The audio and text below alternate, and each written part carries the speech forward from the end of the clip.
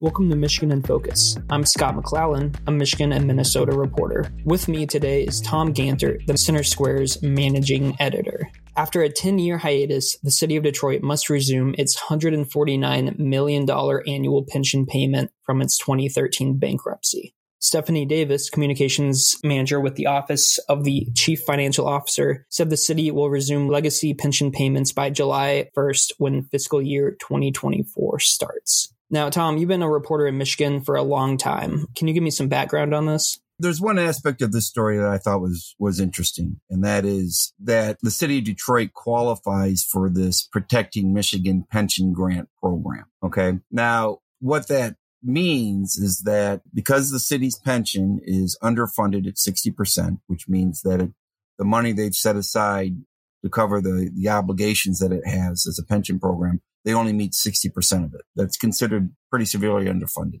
So the state of Michigan has set up this Protecting Michigan Pension Grant Program.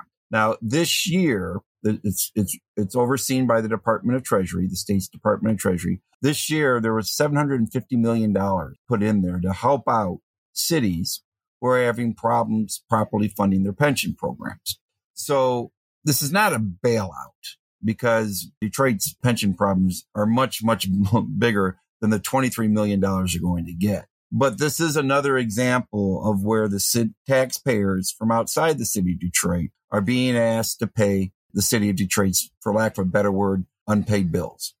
Because right now the pension program is a very big unpaid bill, and they do qualify. And so the state of Michigan is going to send them $23 million to help them out in terms of covering the cost of their pension program. Now, the city didn't necessarily ask for this. It's a program out there that they're taking advantage of. But it is, taxpayers helping out the city of Detroit again after the bankruptcy and, the Detroit Public Schools bailout of, $700 million plus, all within the last 10 years.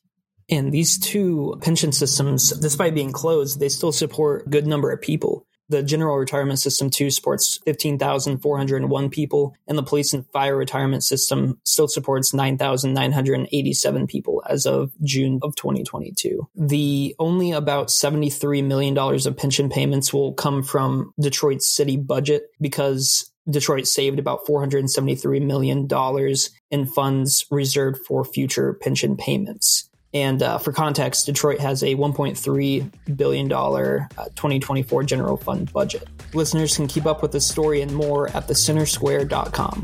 I'm Scott McClellan. Please subscribe, and thanks for listening.